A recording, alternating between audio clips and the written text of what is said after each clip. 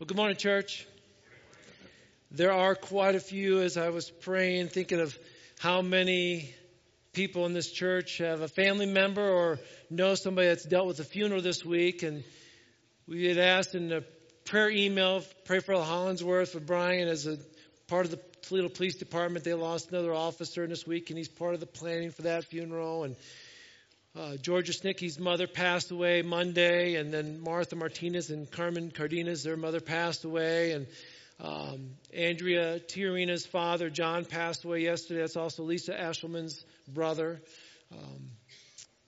That Austin's, you had a funeral for your grandfather yesterday, and so it seems like there's been a lot going on. I had a funeral I was in yesterday, and also doing today later, and it just, right now, it just seems like what we need is a reminder that God is still in control, that it's going to be okay.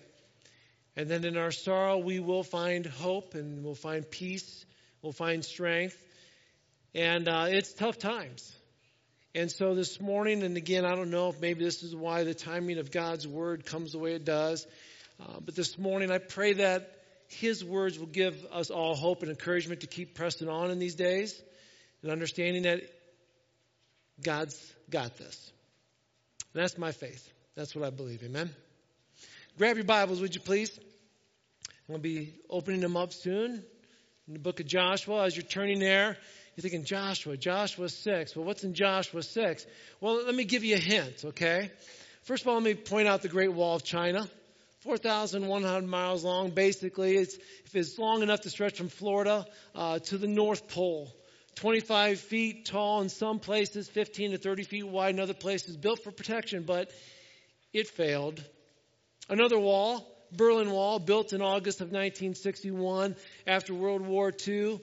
Basically, a defeated Germany was divided. Berlin separated east from the west, but as you know, that wall fell.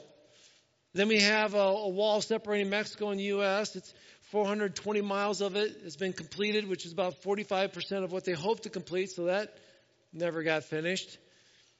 And then the last wall that I could think of was, well, Pink Floyd, the Wall. So I was running out of walls, but that one came to mind. And, well, that one sort of flopped on my listening skills there. But anyway, a lot of famous walls. And, well, Joshua chapter 6, we come to the walls of Jericho, of course.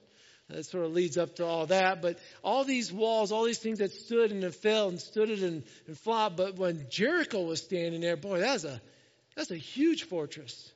That's a wall that nobody would ever think of falling, right? And for Joshua and the Israelites, as they just crossed that dry Jordan River, now they see this big obstacle in front of them.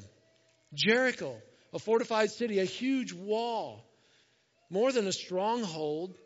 And as a military force, if you can't just walk by Jericho and leave it in the rearview mirror, knowing that there's a fortress behind you that could come up and get you.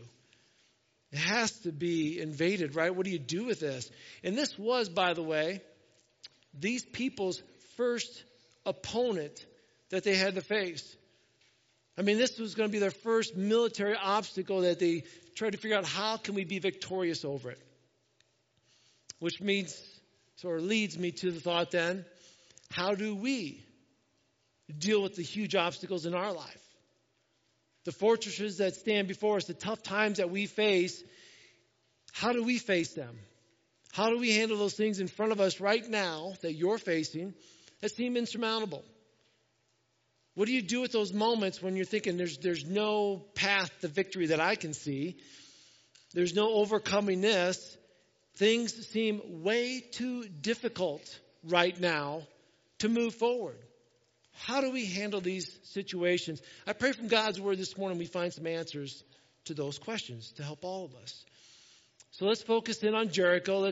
What kind of walls were they? What kind of city was this? Well, the walls were thick. They were fortified. Archaeological studies prove what we believe, what we know to be true, right? I love it when they dig up something like, well, I guess it is true. Yeah, we've known that all along, right?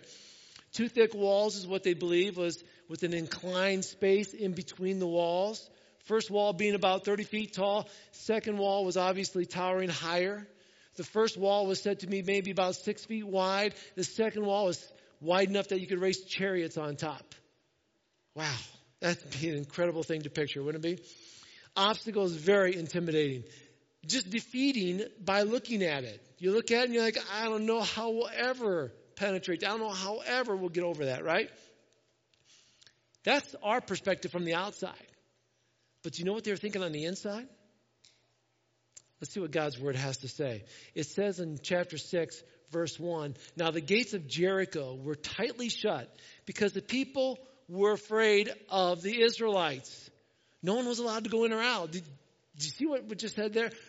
The Israelites are walking up, looking at this incredible fortified city saying, what are we going to do?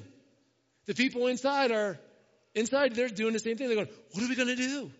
They were just as afraid as the Israelites were. They were aware of the stories. They heard the stories about the God of the Israelites. Brought plagues on Egypt. Parted the Red Sea. Opened up the Jordan so they come across on dry ground. What kind of God does that? We have no way of surviving a God like that, right? That's what they're thinking on the inside. On the outside, of course, the Israelites, the people of God, were like, how are we going to face this huge obstacle? Well, that's the situation. Now here comes the next set of information. God's going to give some military instructions, some direction for how to handle all this. But he has to start with a very strong statement. This is a verse in the Bible you may want to underline, but it's not a verse anybody memorizes, like Joshua chapter 6, verse 2. But the Lord said, nobody's memorizing this verse, but let's check this verse out because it's huge. The Lord said to Joshua, I've given you Jericho, its king, and its strong warriors.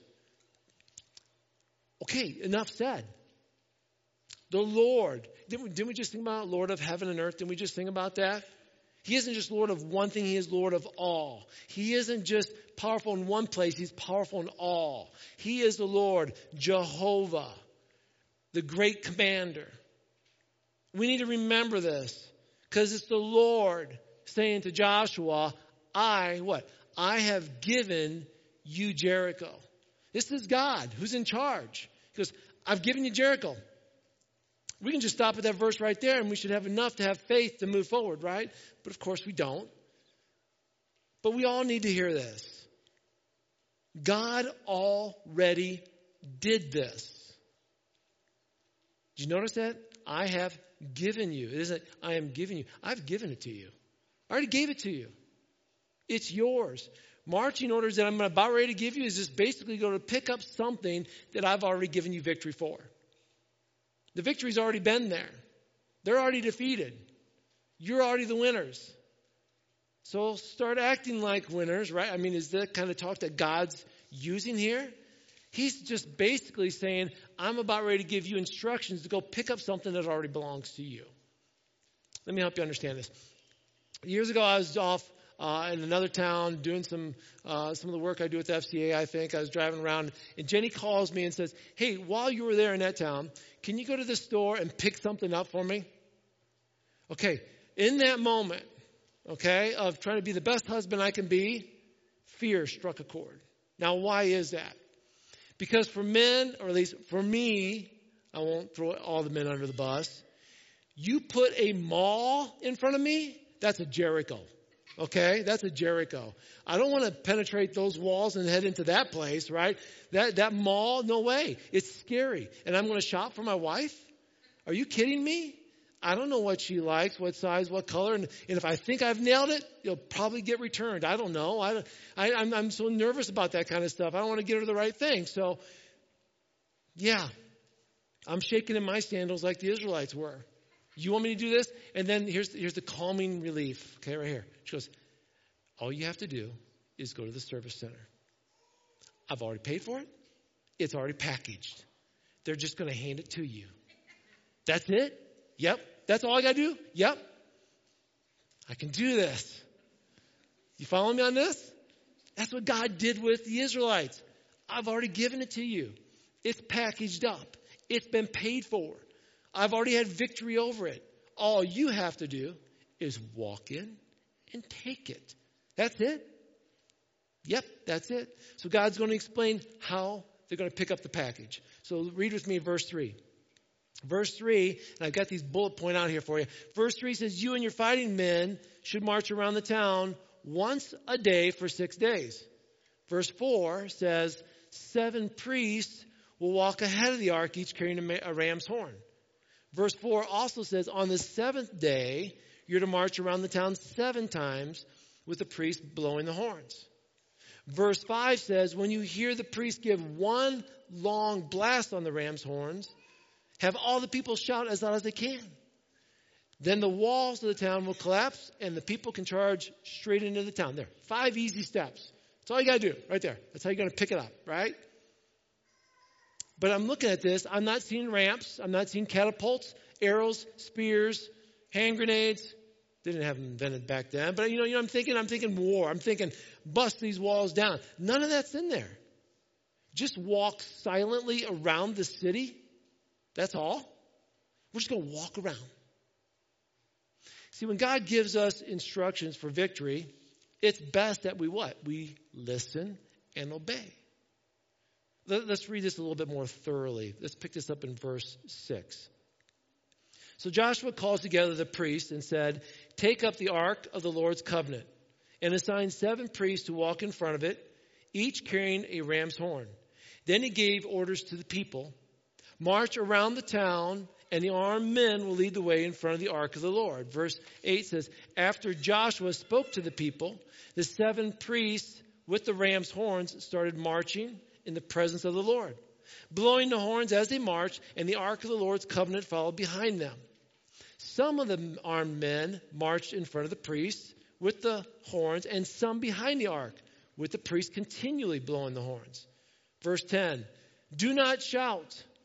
Don't even talk, Joshua commanded. Not a single word from any of you until I tell you to shout. Then shout. So the ark of the Lord was carried around the town once a day, and then everyone returned to spend the night at camp. Joshua got up early the next morning, and the priests again carried the ark of the Lord. The 7 priests with the ram's horn marched in front of the ark of the Lord, blowing their horns.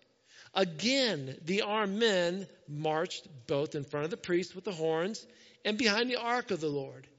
All this time, the priests were blowing their horns. Verse 14.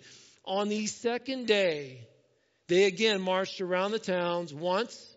We returned to the camp, and they followed this pattern for 6 days. That's what's going on. As I read that, and as you're picturing this, what are you thinking? What do you think the people inside Jericho are thinking? What do you think the Israelites are thinking when this is the instruction?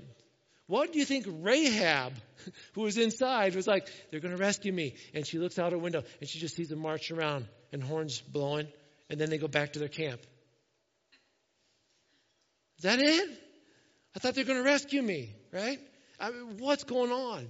It all seems so weird. Weird instructions, right? Again, you might have a hard time picturing this. We got actual footage from Jericho. We'll show it to you right now.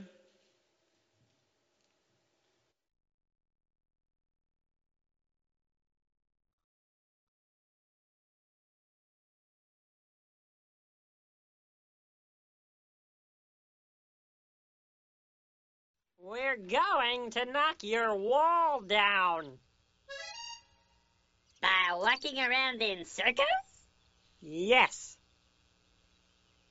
It's not because we're crazy or anything. Our God told us to do it this way.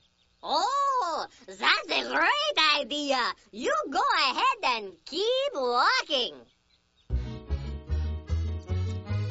Keep walking, but you won't knock down our wall. Keep walking, but she isn't gonna fall. It's plain to see, your brains are very small to think walking will be knocking down our wall. You silly little pickle. You silly little peas. You think that walking around will bring this city to its knees? The awesome powers of this wall we've clearly demonstrated. But out here in the hot, hot sun, perhaps you're dehydrated? Pity them, Philippe. Mais oui, Jean-Claude, mais oui.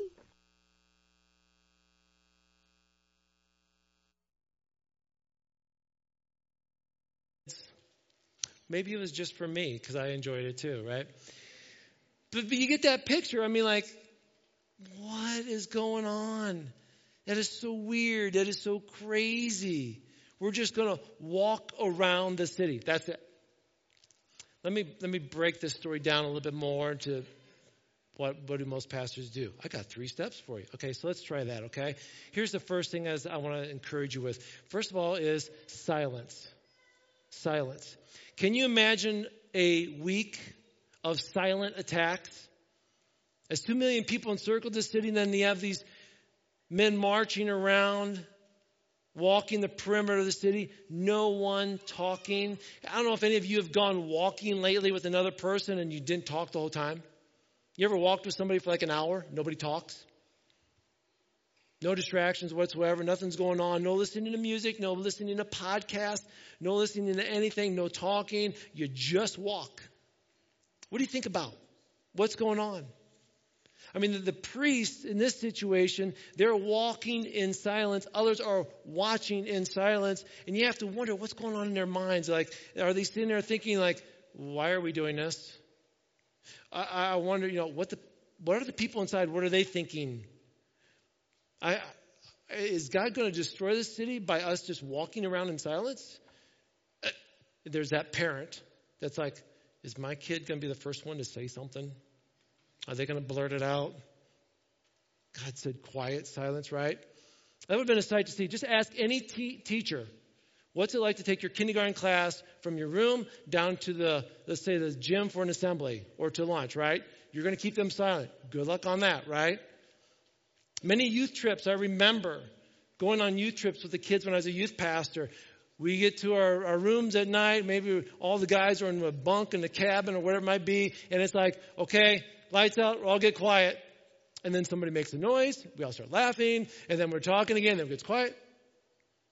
And then there's a noise. And we all start laughing. And then we start talking. And that was in the guys' room. The girls' room, I can't vouch for what goes on in the girls' room. But I'm assuming they're probably not up all night just looking at each other in silence. There's probably a lot of yakking going on with the ladies, I'm sure. Because that's what junior high girls do. High school girls, I don't know. That's what we do. You get in a room with people and you just want to talk, right? That's what makes coming to church sometimes challenging in the last 9 months, because we're so used to, hey, why don't you greet somebody? And we're going around greeting. And now it's like you walk in and you walk out, and we don't greet people like we used to because we're very fearful of a virus. And so we've all sort of peeled back on our gathering and peeled back on our social life, right? It's like, I remember working at a camp when I was in college, and I was in my cabin, and it was only me and all the boys, and they were just talking away. And I was like, guys, lights out. Let's go. Quiet down. I was like, hey, guys, quiet down. It's just the first night. We get new campers every week, and they're trying to figure out who I was. I'm trying to figure out who they were. And they just kept talking, and there's one boy. Oh, boy, he was a challenge. So right away, and we're going to call him Johnny. We always pick on Johnny. Why not? Okay? So, hey, Johnny, come here. So I took Johnny out of the cabin, walked him down the path to the bathrooms, opened up the stall, put the toilet seat down, and said, Johnny, have a seat there. Seems that you have diarrhea of the mouth. You just can't stop talking, okay? So you're just going to sit here until I come back. I go back to the cabin. I get in the cabin, and there's a bunch of whispering going on. And finally, somebody says, what happened to Johnny? And I said, you just keep talking. You'll find out. Dead silence the rest of the night. It was awesome. It was awesome. Of course, I fell asleep. Forgot about Johnny. Praise God that they didn't know what a lawsuit was back in those days. So Johnny was fine. He was asleep he was all good. I carried him back. We're all good. But it's so hard to have silence, isn't it? We need to cut that one from that cannot be aired again. Nobody can know about that. I'm getting phone calls. Day after day, these people were walking, no weapons whatsoever. Like I said, no catapults, no spears, no arrows, nothing. Just no evidence of intimidation, just silence. Just silence. And it may have been intimidating at first, sort of like for those people that are in shark cages and the sharks are going around, and it's sort of like intimidating. Then you realize, shark ain't getting in through this cage. All of a sudden there's that relaxed feeling like whatever, And I wonder if it's the same way for the people in Jericho. At first, as they saw him circling, remember, they knew their God, the God of Israel. that did all these amazing things. And at first they were fearful, but as day 4, 5, 6 went on, did they sort of relax too? Like, whatever, they're just walking, let them walk. But this was part of God's first step in overcoming obstacles. Silence. Silence. How are we doing with silence, church? Personally, I struggle with it. I'm the kind of guy that if I'm with a group of people and it's quiet, and we've all been there in Bible studies, you ask a question and nobody's saying anything, and you feel like, I got to say something, right? And so you just blurt out something, and later you're like, I wish I wouldn't have opened my mouth. I can't believe I said that. We've all done that, right? And instead of silence, we tweet, we post things, we say things, and then later we're like, why can't I just be quiet? As I do a lot of driving, I listen, lately, this past week especially, I was like, I'm tired of listening to news. I'm not listening to news anymore. And then it's like, well, I want to listen to a talk show. I don't want to listen to that talk show. And I want to listen to, I've heard that song 20 times. And it's so hard for what? Just to turn the radio off and drive in silence. It is so hard. Why is it so hard? Because in silence, I think that's when God starts talking to us. And sometimes we're a little fearful what God may say. But it's in that silence, in the quietness, where we need to hear God. Jesus, two stories. Matthew 14:23, it said, after he had sent the multitudes away, he went up to the mountainside to pray. It was evening. He was there alone.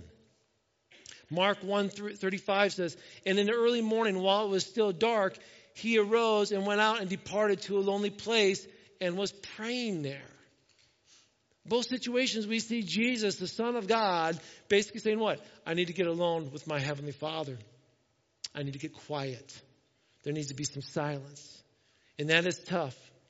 But faith is easier when you're quiet long enough to hear the words of God and hear Him give you instruction. And you hear Him give you hope. And you hear Him give you encouragement. But you got to get silent. Here's the second thing, and that is obedience. Obedience is another key to victory here. Look at verse 14. On the second day, they again marched around the town once and returned to camp. They followed this pattern for 6 days. Hebrews 11:30 says, by faith the walls fell after the people marched. It wasn't like God gave them instructions and said, well, we'll march when we see a couple walls cracking and crumbling evidence. We need evidence that this is going to work. They marched, went back to their tent. They got up the next day, marched, went back to their tent. 6 days, they followed the instructions. They were obedient. Obedience is a demonstration of our faith. We don't like hypocrites, do we? Matter of fact, a lot of us, actually, we're all sort of hypocritical at times. We say one thing and we do another. And we don't like it. We see it in ourselves. But when we see it in other people, it probably gets us even up a little more upset. But we don't want to hear somebody say, hey, I'm going to give this eloquent speech on giving, but I'm not going to be very giving. Hey, you all need to be serving, but I don't serve. Hey, let's all be loving, but yet I don't show love. See, it's one thing to say it, but we want to see it too. And that's sort of part of obedience. It isn't like, hey, I'm a Christian. Guess what Christians do? Christians obey. We obey. We get quiet so we can hear God. Then we obey God with what He tells us. There's a story in 1 Samuel 15. Samuel comes to King Saul. King Saul was just given instructions by God to go into this nation, to overtake this city, take everything that's in there and destroy it, right? Saul didn't exactly do that. He kept a few things. God sees it. Says, Samuel, go call Saul out on this. So Samuel goes to Saul, hey, Saul, you didn't obey God. Saul's like, yeah, I did. Then Samuel says this, what is more pleasing to the Lord? Your burnt offerings and sacrifices, or your obedience to His voice? Listen, obedience is better than sacrifice, and submission is better than offering the fat of rams. Rebellion is as sinful as witchcraft. Stubbornness as bad as worshiping idols. So because you've rejected the command of the Lord, he's rejected you as king.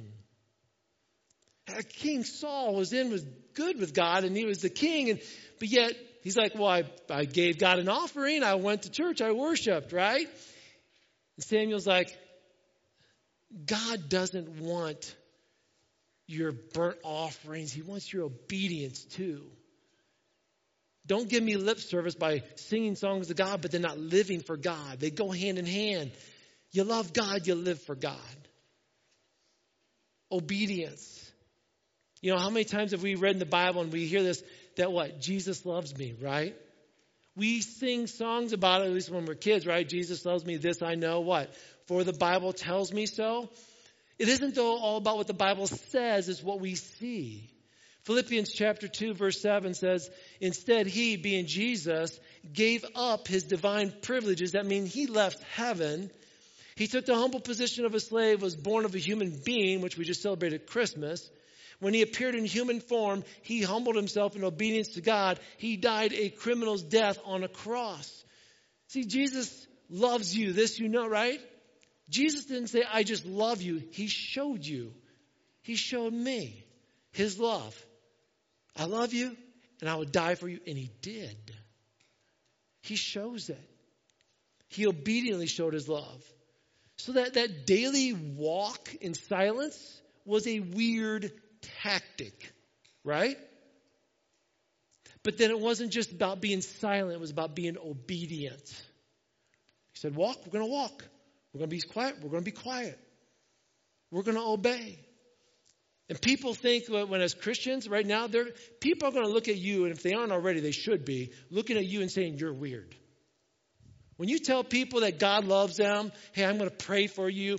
Hey, I'm going to keep myself pure until marriage. Hey, I'm not going to swear. I'm not going to drink, or I'm not going to do drugs, and I don't do this, I don't do that because of my faith. This world looks at you and goes, you're weird because you're not doing that. You're weird because you stand up for Jesus. You're weird because you wear a Jesus shirt. I mean, as Christians, we do things and people look at us and say, you're weird. Sort of like the situation at Jericho, right? But when you're obedient to God, you will be perceived as being different or weird. Get quiet with God. Obey God. Here's the third and final thing. Perseverance. Perseverance. Perseverance is basically obedience to the end. Look at verse 15.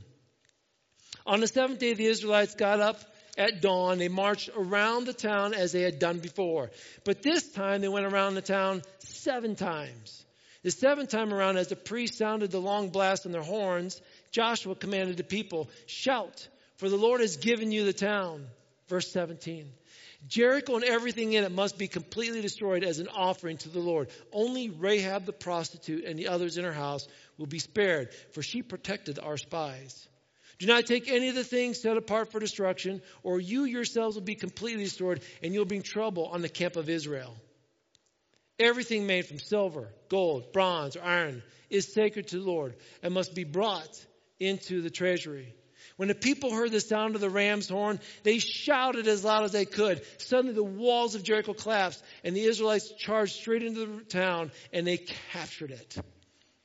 See, they were quiet, they were obedient, and then they persevered until the very end. They kept on going until the job was done. How many examples do we have, pictures of perseverance? When times are tough, I'm going to keep going.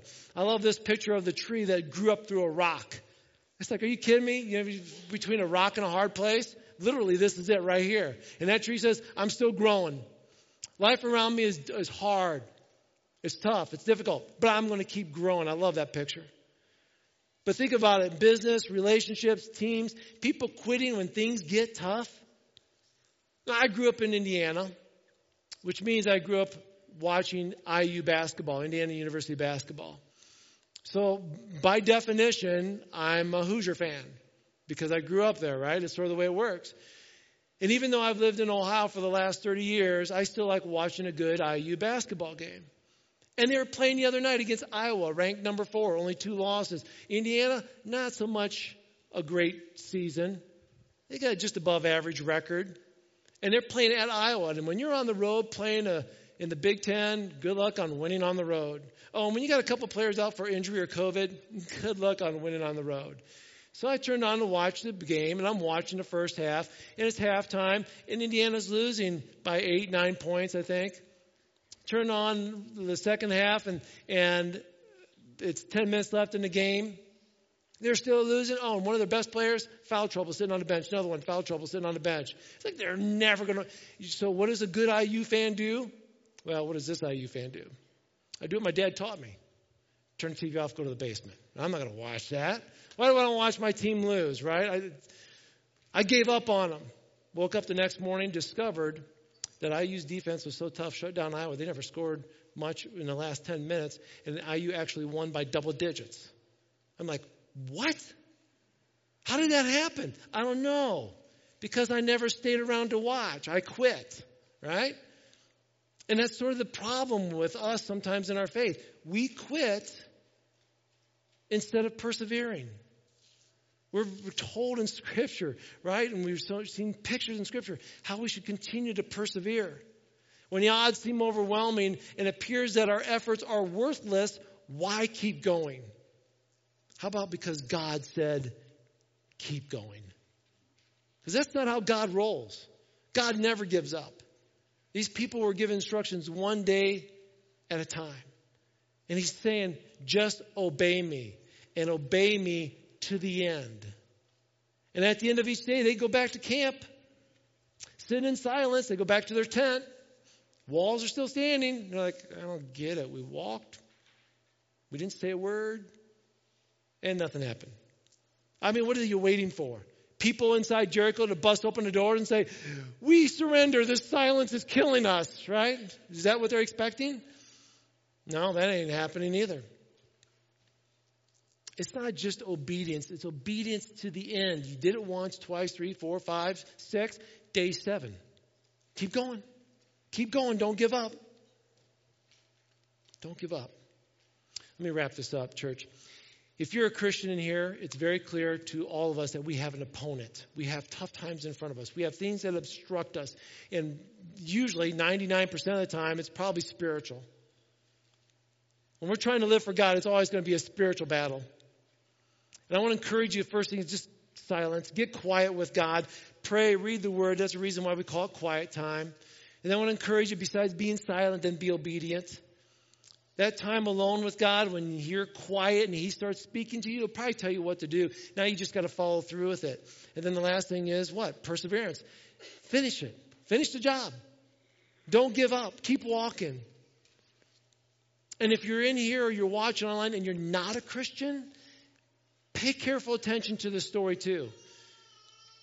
Because here's a lesson that the people inside Jericho learned. Inside, they didn't believe in God. They knew that a God existed. But they didn't trust God. And they were judged for it. For those in this world who have not placed their faith in Jesus Christ, there is a judgment coming for you. If you don't trust God, destruction is on its way. For those of us who believe in God, silence, obedience, perseverance. Keep walking.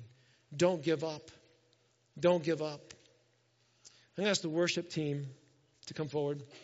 And as they're coming up, years ago, probably about 25 years ago, my first trip to the Dominican Republic with our youth group.